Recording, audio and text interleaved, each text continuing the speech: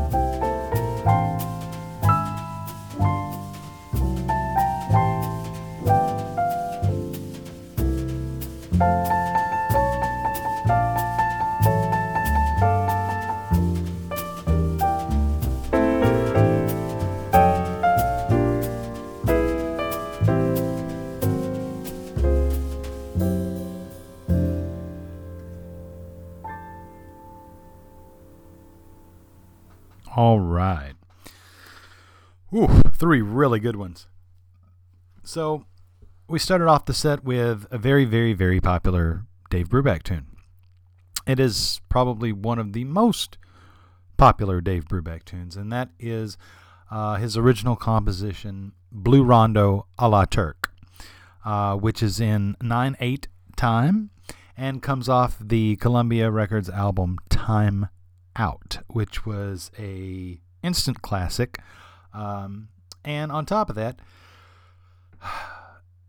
it was part of the big creative shift in jazz for the seminal year 1959. I've said it many times, and in fact, there's a whole podcast I did on it very early in the podcast's lifetime, so you can look for that and get more details. But 1959 was a very big watershed year for jazz creativity, in that so many iconic albums came out in the exact same year. Whether they were released or being recorded, we're talking about Kind of Blue by Miles Davis. We're talking about Sketches of Spain was in the midst of being recorded with the Gil Evans Orchestra. Giant Steps by John Coltrane. Mingus by Charles Mingus. The Shape of Jazz to Come by Ornette Coleman. Blowing the Blues Away by Horace Silver. All of these fantastic albums came out in 1959, along with Time Out by the Dave Brubeck Quartet. And might I add that the Columbia execs really thought that this was going to be a flop.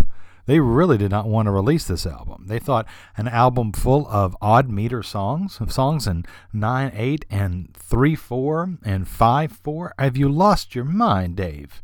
That's never going to fly. Well, they were wrong. They were wrong big time. Because about that point in time in the history of jazz, listeners were looking for something a little bit different, as were musicians, to listen to. And an album full of odd meter songs seemed like just the prescription. So there you go. And what we heard there at the top of that set, Blue Rondo a la Turk, is one of the first and still one of the most popular songs associated with Dave Brubeck. The second song in that set was another original composition by Dave Brubeck entitled The Duke, written for, you guessed it, the one and only Duke Ellington, who Dave admired very greatly because Dave was a composer. I mean, notice what we just said right there in these last 2 songs. Oh, this song was a composition by Dave Brubeck, as was Blue Rondo a la Turk. So, being a jazz composer, who better to look up to than, the granddaddy of all jazz compositions previous to 1959, right? Duke Ellington. So, he had a lot of very fond respect for the great Duke and wrote a song in his honor and in his dedication. And that particular song comes off of the Columbia album Interchanges 54. So, and then we ended the set with the song Someday My Prince Will Come. And this is very much a jazz standard. Don't get me wrong. It's a jazz standard that it's a waltz. It's in 3/4 time, right? Of course, it comes from the Walt Disney cartoon, Snow White and the Seven Dwarfs. And countless jazz guys have covered this standard, from you name it, from Chet Baker on down, Miles Davis, Bill Evans, Dave Brubeck, Lee Konitz, everybody, just about anybody who plays standards has covered this song. But I will say this, that this one holds weight. This one has staying power. Of course, the Miles Davis version is pretty fantastic. It's got the dueling solos between Hank Mobley and John Coltrane. Very beautiful solo by Miles. The Bill Evans version is with the trio, is fantastic with his trio. And but this one holds water as well, and it's wonderful. You can't mistake just how beautiful and lyrical Paul Desmond is on the alto saxophone, but then just how cool Dave Brubeck is as well, because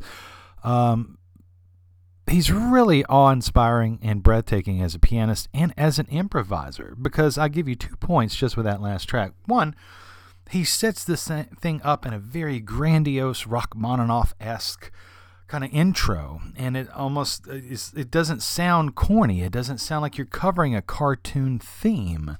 It sounds like this, almost like this motif from a magnum opus, and then it just kind of stops and gently fades, and then in comes the time with Joe Morello on the drums, Eugene Wright on the bass, and Paul Desmond just kind of floating this one-note melody on the alto saxophone as he just immediately starts improvising. And Brubeck takes a back seat during this improvisation of Paul Desmond's solo, and to just comp these nice little punchy chords until it's his time to solo on the piano. And then when it comes to Dave's time to solo, he really pushes the envelope, because Joe Morello's keeping that time on the that waltz time, right? And Eugene Wright is just laying down those downbeats. Doom, doom, doom, doom, doom. And what does Brubeck do? In this kind of trio format with him improvising on the piano, he starts off by improvising in 3, but then he gets into really manipulating the rhythmic aspect. So he treats what Wright and Morello are laying down in 3/4 almost as a downbeat for a slow 4/4. And that's what you hear, is him basically doing these polyrhythms, and that for the listener it's a polyrhythm. Brubeck himself is soloing in a groovy 4 with his left hand and his right hand. His right hand is soloing, his left hand is comping in this groovy 4 that is laid there from the downbeats of what Eugene Wright and Joe Morello are laying down in the rhythm section, which that's a true testament to jazz improv greatness, because if you ask me, that's one of the hardest things to do, is to anybody can try it, you see what I'm saying, and make it sound really harsh, like, oh, hit you over the head with it, like, oh, that's what you're attempting to do, okay. But what Brubeck has a mastery of is he starts one way in 3, and then he just seamlessly gravitates into this kind of polyrhythmic swing on top, a 4/4 swing on top of the 3/4, and then he gradually, seamlessly, just kind of, gently goes kind of back to 3, and then there we are, and then that's the end of the piece. So yeah, I mean, kudos to Dave Brubeck. Not a lot of people are doing stuff like that, especially at this time in 50 whatever. And yeah, so let's give a little flowers for Dave Brubeck. Yeah. So on the next break, we are going to talk a little bit more about the history of and the life of Dave Brubeck. So once again, thank you so much for listening. You can find the Dr. Jazz Podcast wherever you find your podcast, whether that's SoundCloud, Stitcher, Apple Podcasts, TuneIn, and now we are also on Amazon Podcasts. So we would love it if you would leave a positive review on Apple Podcasts, or write something if you enjoyed the episode. We're trying to get back to that 5.0 rating. And thank you for everyone who has taken time out just to do just that. If you are trying to jot down song titles or whatever, don't worry about that. We've got you covered. All you got to do is check out our website, and everything is there, from the album art to the song title to the artist, in the order in which it was played. So, and to go to that website, all you got to do is go to Dr. Jazz Podcast, DRJAZZ Podcast.wordpress.com. And there you can click on each episode and find the information you need. So if you don't have these songs, then you know what to download, buy, or go crate digging for, and hopefully your local record store. Support local if you can. All right, enough talking for me. Let's get back to some really, really fine music in this set. Spotlighting the great pianist and composer Dave Brubeck.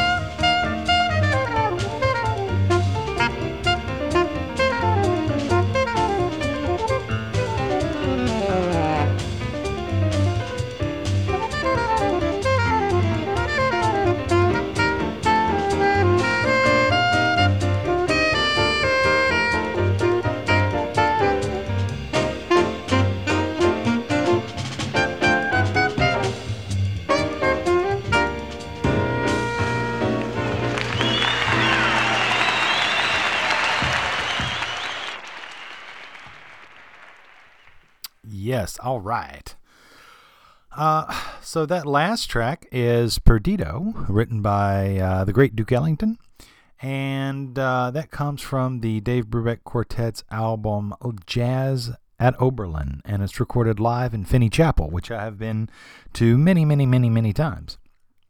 And an interesting backstory about that is that there was, Oberlin is the Oberlin Conservatory of Music is the oldest functioning music conservatory in the United States.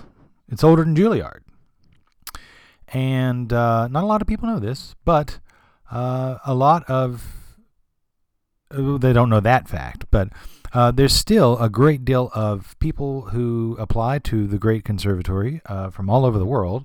And at least in this point in time, in the 50s, they did not have any... let's put it this way. They did not take jazz as serious, legitimate music. It was very much looked down their noses on to jazz and jazz, musicians. But there was a student there who decided to basically start his own jazz society, a jazz listening society, among all the students. And it grew in popularity so big that, they all paid dues and they put money into it, et cetera, et cetera, et cetera. And it grew to such a point that they were able to actually get in touch with these more modern musicians for the day. This is the early to mid 1950s. Keep that in mind. And were able to actually book people like Miles Davis and the Dave Brubeck Quartet to come in and play in Oberlin, Ohio, at all places in the United States. We're not talking like it's Philadelphia. It's not Detroit. It's not New York. It's not the Black Hawk in San Francisco. You dig what I'm saying, right? It's not the Bohemia. And it's not even New Orleans. So it's kind of this weird little thing. And but a lot of, you keep this in mind. A lot of jazz acts at that time were touring different campuses to play like dance halls and, basically do school dances. Well, due to this jazz society, Oberlin kind of got in that mix, luckily, and for rightly so. They're a music school, right? So, and what's really interesting is that it continued on for a while, and that until the point where now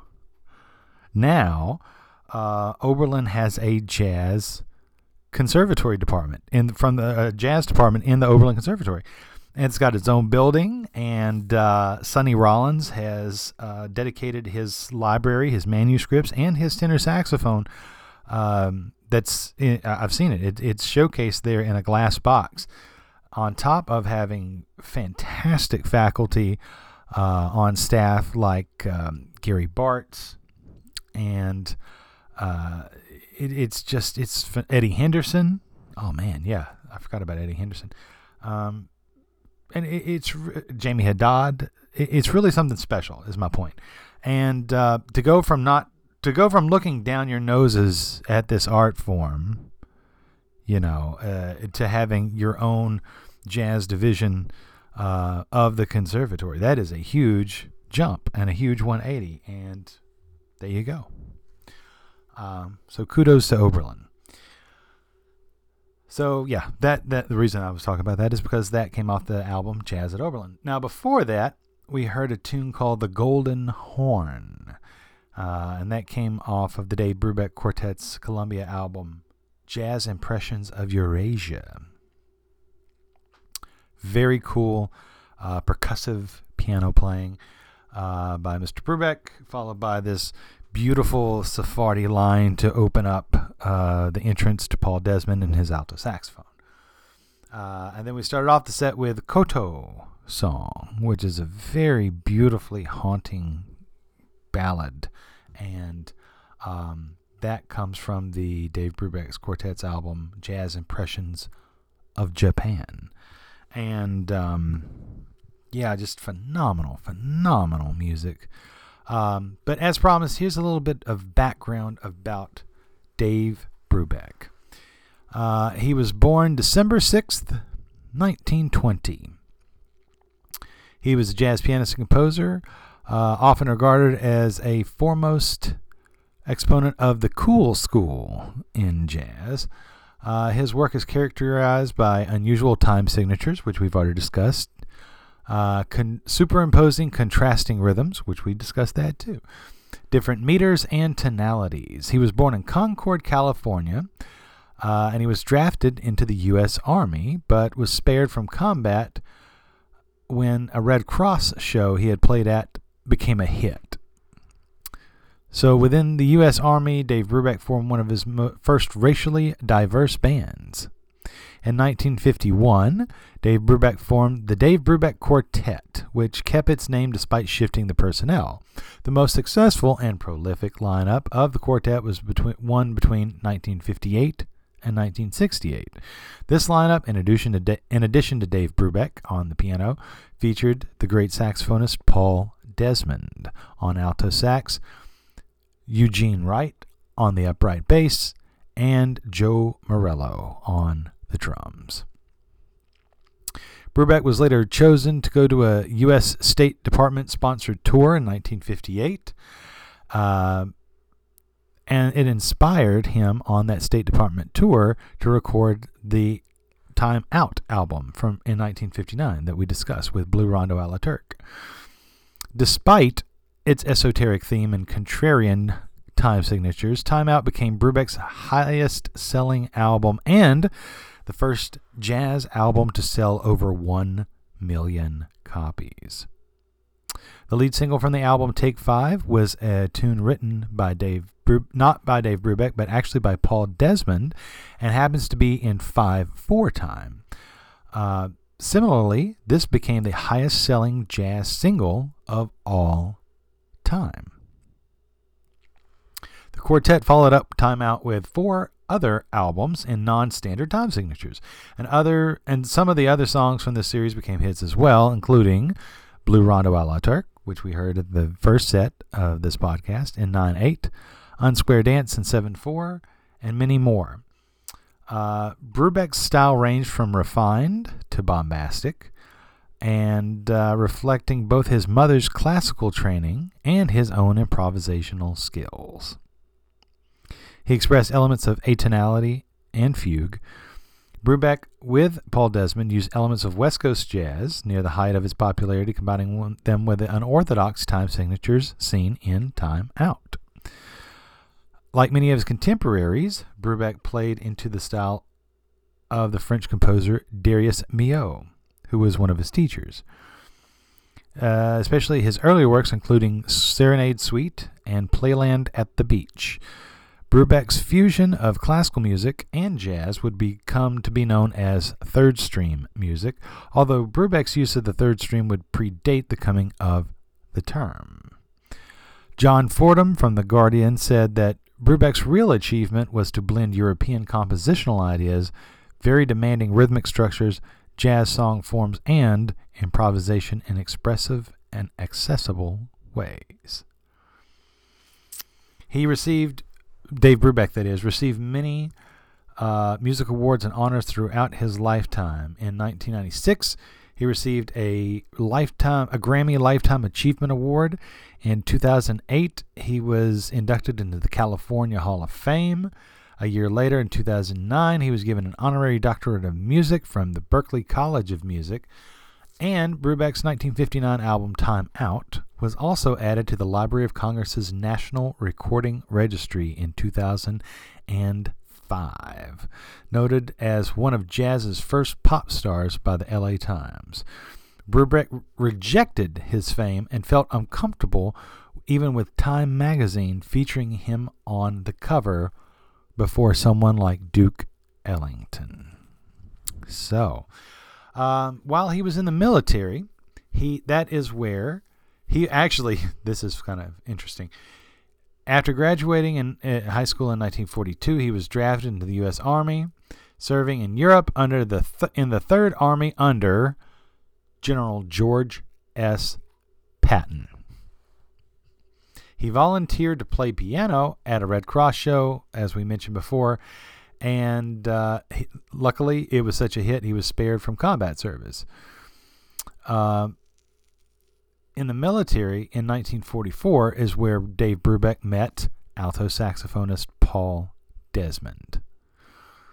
After serving nearly 4 years in the Army, he returned to California to study for graduate study at Mills College in Oakland, where he was a student of Darius Milhaud, studying fugue and orchestration.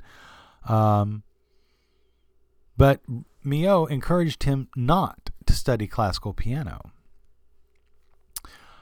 He also, while on active duty, received 2 lessons from Arnold Schoenberg at UCLA in an attempt to connect with high modernist theory and practice. However, the encounter did not end on good terms, since Schoenberg believed that every note should be accounted for, an approach which Dave Brubeck could not accept. Although, according to Chris Brubeck, Dave Brubeck's son, there is a 12-tone row in Dave Brubeck's first oratorio called The Light in the Wilderness. In it, Jesus' 12 disciples are introduced, each singing their own individual notes. It is described as quite dramatic, especially when Judas starts singing Repent on a high and straining dissonant note. What kind of mind thinks that way? I mean, this is truly some brilliance by Dave Brubeck, if you ask me. And we're going to talk a little bit more about some stories with Dave Brubeck and integrating his quartet and standing up for, racial rights and things like that. He's just a fantastic figure in the history of jazz, and it's kind of overdue to have a little spotlight on Dave Brubeck. So, enough talking from me. Hopefully you found kind of this information informative. But let's get back to, we got 2 more sets for you of 12 of my personal favorites of Dave Brubeck on this spotlight to Dave Brubeck here on the Dr. Jazz Podcast.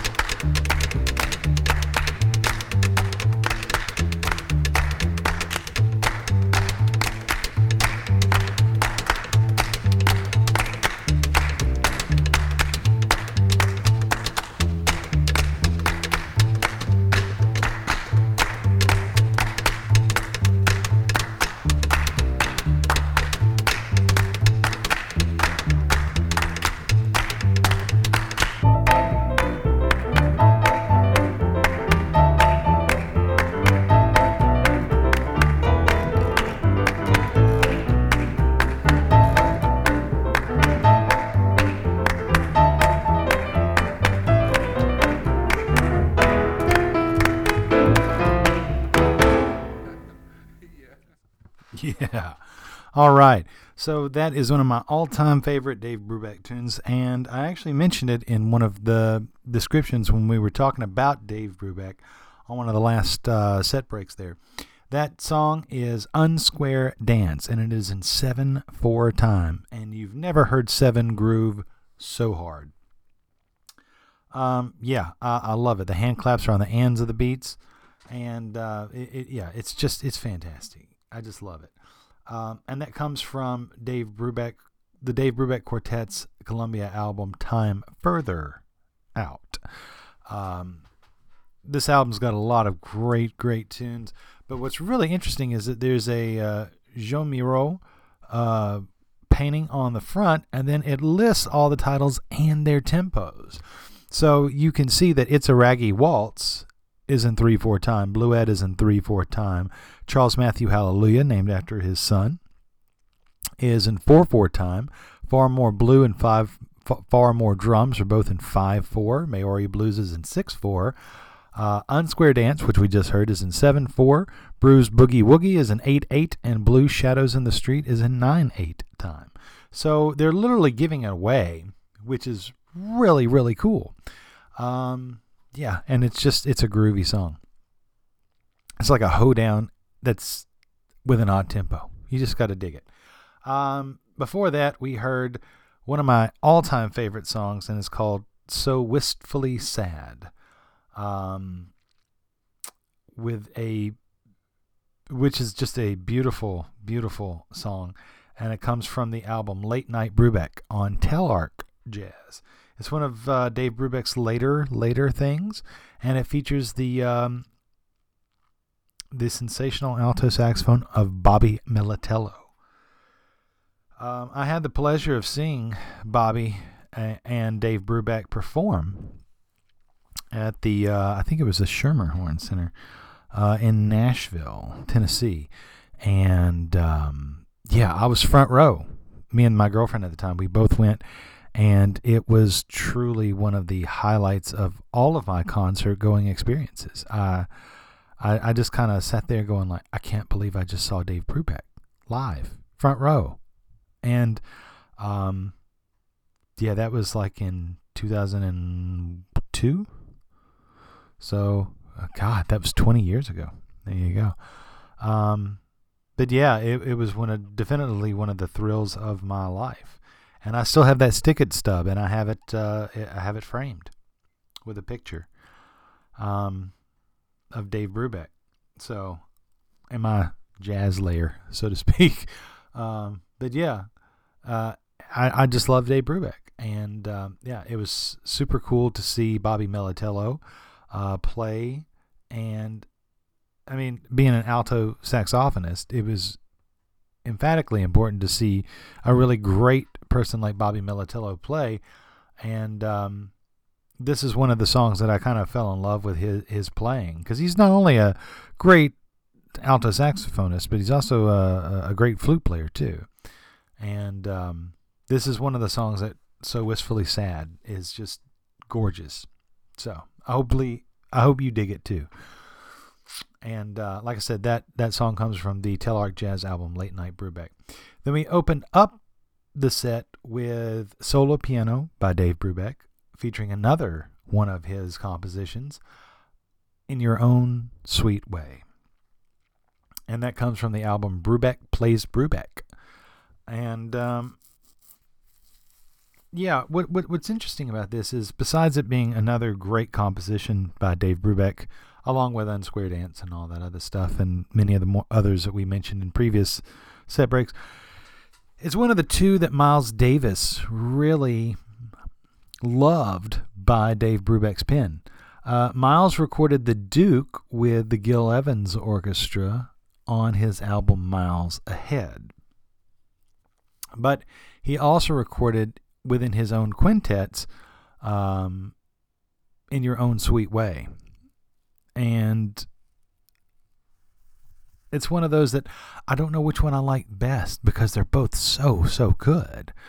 And it's also, both of them are also standards that I learned how to play. It's just one of those very catchy melodies that goes in logical sequences. So, and it's got very cool color tones. Yeah. So, okay. Remember, you can find the Dr. Jazz Podcast wherever you find your podcast, whether that's SoundCloud, Apple Podcasts, Stitcher, TuneIn. We're also on Amazon Podcasts. We would love for you to take a minute and click however many stars or write a nice review if you have the time on Apple Podcasts. We would really appreciate it. Also, and don't forget to share with any friends or family that you think might dig, the Dr. Jazz Podcast, if they like jazz or if they're interested in finding out more about jazz. We do have a wide array of music here. Also, you can find all of each track information, album art, artist, song title spelled correctly, in the order in which it was played for each episode of the podcast if you go to our website, which is Dr. Jazz Podcast, DRJAZZ Podcast.wordpress.com. And there you can find out all the information for each track on each episode. Plus, if you look at the top of the page, you can click Contact, and if you click that button, it will take you to a form that you can email us directly, and we would love to hear from you. And we've heard from many of you, and we will write you back, guaranteed. All right. I said in this set break I would talk a little bit more about some stories associated with Dave Brubeck and his quartet, and that's what I'm going to do. So, one of the great stories about Dave Brubeck and him standing up for racial equality was this famous story about him going on tour with his quartet, which consisted of, Eugene Wright on the bass, who was African American, alongside Paul Desmond and Joe Morello and himself on piano. And as they would go on tour to various college campuses and things like that, there would invariably be, some form of discrimination that rears its ugly head from time to time. And so they were at one of these college campuses. I can't remember which one. And the either the president of the university or whoever was given the orders for the concert, it could have just been the auditorium owner, who knows, said, well, you can't go on stage with him on bass. And Dave's like, well, I'm sorry, he's part of our quartet. Now, if you want to tell that whole group of screaming fans that's out there that's already bought a ticket that you're going to refund them because we're here and we're here ready to play, you know what I mean, then you're going to have to go answer to all of them and give them a refund because we're not doing it. We're ready to play. So the guy, basically knowing that Brubeck had him over a barrel, said, okay, fine. But you got to put him in the back, pointing to Eugene Wright. Put him in the back to where he can't be seen. And Dave said, he kind of winked at Eugene and says, don't worry, we'll do just that. As long as everything's fine, we'll do just that. And he's like, yeah, okay, that'll work, So Eugene knew something was up because Dave winked, And the story goes that on the very first number, Dave said, let's take a bass solo to Eugene Wright. And then he had told Eugene before they went out, he's like, don't plug in. Don't plug into anything, And so he's like, there's something wrong with the microphone. I think we need to move him out to the front so all the people can hear his bass solo. Oh, and of course, so that really got, the goose of whoever was trying to push Eugene Wright to the back. Yeah. So Dave basically, just kind of smoothed it over until it was time to actually get out there and play. And then once they were out there, there was no getting them off the stage. So he basically he found an excuse, a convenient way to not only shine a spotlight on Eugene Wright, but put him right at the front of the stage and let everyone know that they were an integrated quartet and that they were proud of it. So kudos to Dave Brubeck for standing up for what is right at all times. Another story of Dave Brubeck, the great diplomat. Believe it or not all these famous groups, are like a band of brothers and love each other and, would take a bullet for each other. That's very much a fairy tale and Hollywoodized, with some of these quartets that you hear. But there was this one example in which I can't remember who instigated it first, if it was Joe Morello or if it was Paul Desmond. But there was some riff to where they just hated each other. I mean, hated each other. And there was one of the two of them came up to Dave invariably at some point and says, Dave, either he goes or I go. And I think it was Paul Desmond, because he realized that, it was him who wrote the, Take 5. It was him who is kind of the saxophone sound of the Dave Brubeck Quartet and all this other stuff. But, I mean, Dave Brubeck was smart, because he knew that while Paul Desmond was the saxophone sound of the group, that it was mainly his compositions that really carried a lot of the weight of the group. And his compositions were in very odd meters, played to perfection by Joe Morello on the drums. So here's the conundrum, and here's a classic catch-22. You got the perfect drummer for these odd time signatures. You got the perfect foil and this very laid-back, cool sound of the saxophone with Paul Desmond. What do you do? Now, rather than make a choice, Dave Brubeck was very smart and diplomatic, and he said, Paul, he's not going anywhere, and neither are you. We're going to work this thing out together, because he also knew from Duke Ellington that if you can basically stir the pot, if you can, poke the bear, goose the members just a little bit, which they didn't need any goosing. They kind of had some hatred for each other. That brings out, it's the line of love and hate is very, very thin line, and that can create a lot of chemistry, musical chemistry, if there's some antagonist, protagonist, little subplots going on behind the scenes.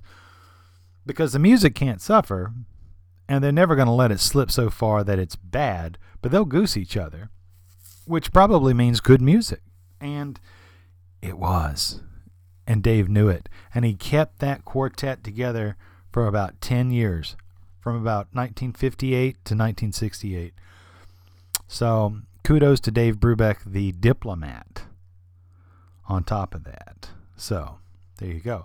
And then lastly, I'm not sure if it's true, but I think it is, because if you actually look at the recorded history of it, it makes sense that there was some kind of clause when Paul Desmond left the Dave Brubeck Quartet that he could never record under his own name an album with a pianist that was not Brubeck. And that's why you see Paul Desmond creating records with like Jim Hall and Ed Bickert and all these great guitar players, and that if he did play with a pianist or an electric pianist, it wasn't under his own album. It was him guesting on another person's album. Kind of like Chet Baker's You Can't Go Home Again, or Don Sebesky's Giant Box. Those weren't his albums. He was just a cameo in a featured role in on those albums. So, but then later on in the 70s, you see a duo album between saxophone and piano between Paul Desmond and Dave Brubeck, and it's kind of got like this glass of wine or red wine or whatever. But yeah, so I wonder if that is true. So that's some pretty cutthroat business right there, but it is what it is. So there you go. All right, we've got one more set for you. Thank you so much for listening again. We certainly hope that you've enjoyed this special spotlight on pianist and composer and bandleader, Dave Brubeck. He is a very special character and person in the jazz idiom, and hopefully you've dug on these tunes, and if you haven't heard them in a while, it's nice to revisit them. And if hopefully there's some tunes that you haven't heard and that you're like, ooh, I need to go find that. I like that. So there you go. So thank you so much again. This is the last set. We do hope you enjoy this music. Thank you so much for listening to the Dr. Jazz Podcast.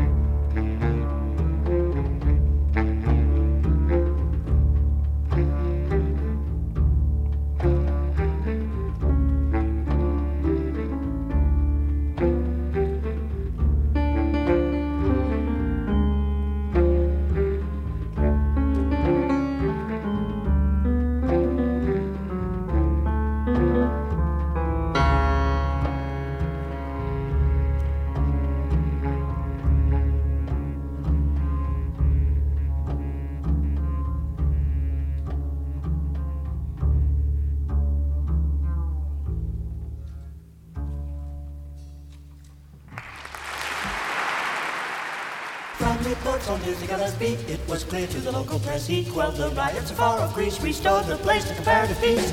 That's what we call cultural exchange. That's what we call cultural exchange. That's what we call cultural exchange. That's what we call cultural exchange. When this blew, the riots were routed. People danced and cheered and shouted. The headlines mattered, the hour was his. They dropped their stones and they rhymed with this. That's what we call cultural exchange. That's what we call cultural exchange. That's what we call cultural exchange. That's what we call cultural exchange.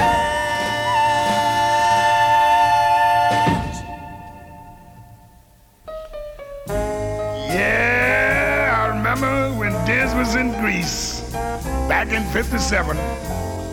He did such a good job, we started sending jazz all over the world.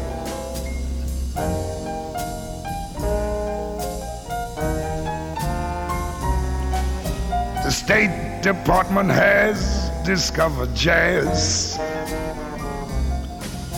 It reaches folks like nothing ever has. Like when they feel that jazzy rhythm, they know we're really with them. That's what we call cultural exchange. No commodity is quite so strange as this thing called cultural exchange.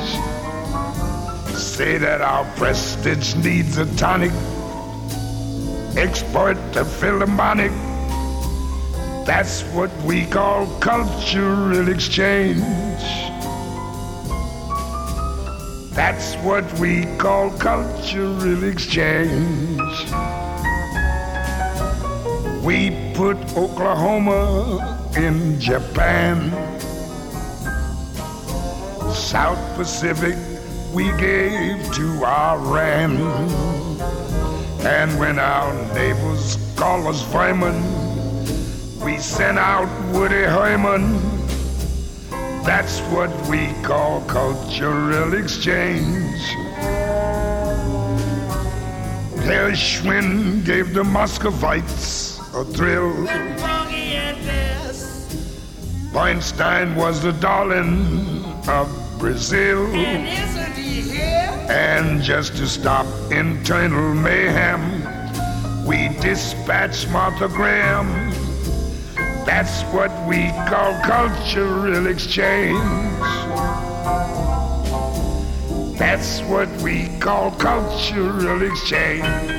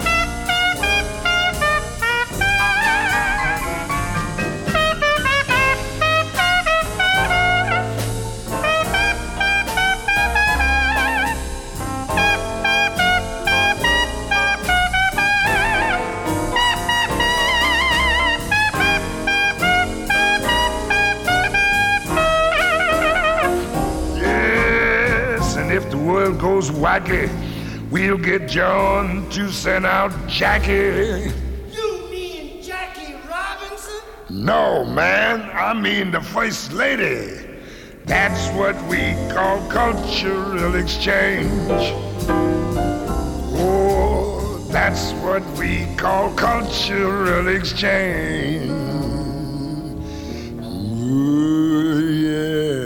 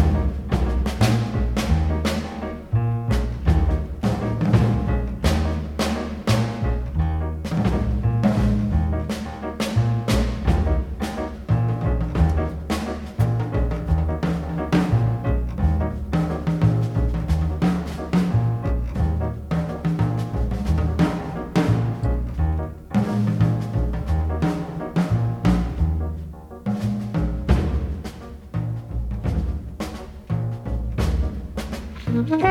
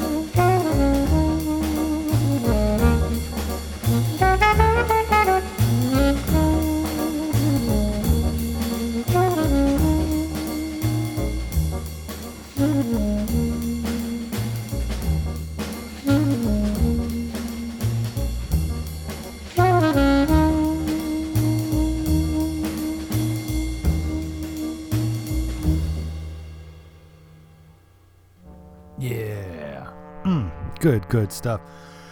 So, of course, we started off that set with a tune called Blessed Are the Poor, which is also known as the Sermon on the Mount. And this featured Dave Brubeck alongside Barry Sax master Jerry Mulligan from their 2-CD set live at the Berlin Philharmonic. That is from disc 1. And after that, actually I wanted to say this too.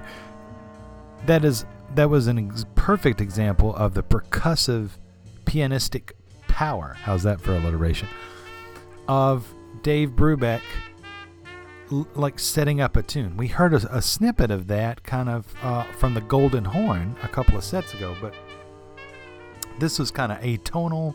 It was pointillistic, but it still had so much information in his like solo, and it's just over a drone groove, you know.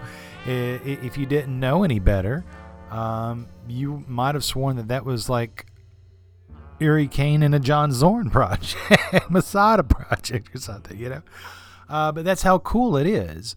That's how cool Dave Brubeck can be. So, yeah, and there was a little snippet of St. James Infirmary in there, which is our send-off song, as you can hear behind me right now. So, very cool.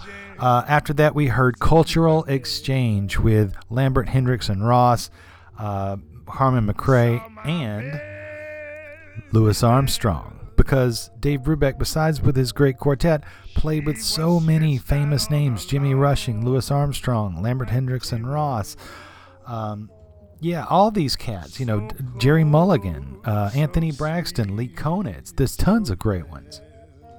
And, yeah, so besides the quartet, he played with many, many, many great names. And I just want that to be known.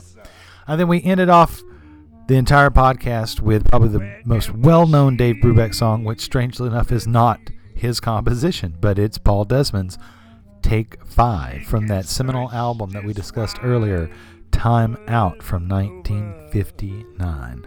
Remember, you can find all of this information on our website, Dr. Jazz Podcast, DRJAZZ podcast.wordpress.com.